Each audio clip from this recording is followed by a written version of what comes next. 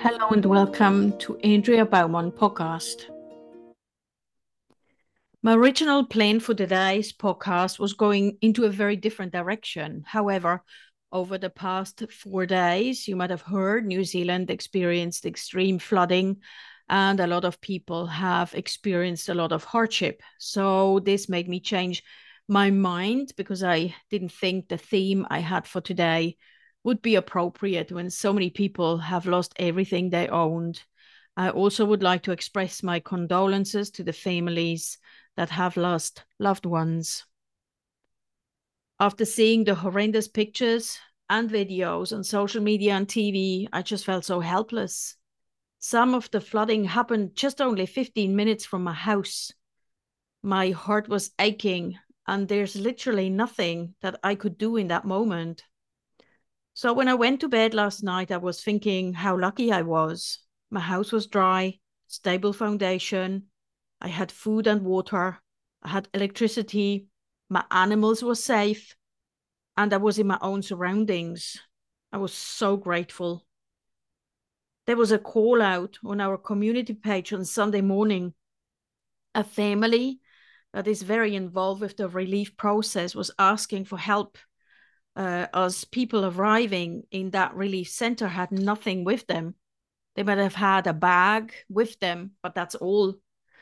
So these angels asked us, the community, if we had anything to spare and to drop off at their house. When I got there, it really touched my heart. There was so many people arriving at the same time, dropping off clothes, food, shoes, whatever they could. It was very humbling. And when I was driving away, just like that, tears were running down my face. In that moment, I felt the community spirit and people helping people was truly alive. And also the hearts of people were open. Moments like this puts everything into perspective, doesn't it? And the community that has been hit so hard just can't do it by themselves. Over the last few days, I've seen people reaching out. There was one post from a lady that said something like, "We have a room with a double bed. There is a sofa that can sleep two. We have hot showers available and we will be cooking breakfast and dinners. My husband is an electrician. Please private message me if you need help." Another post said, "Call us if you need water pumped out of your house. We have machinery, no charge."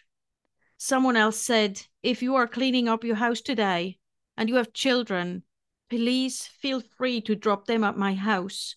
We have children also, so they can play with each other, and my husband is available to do some work and help you."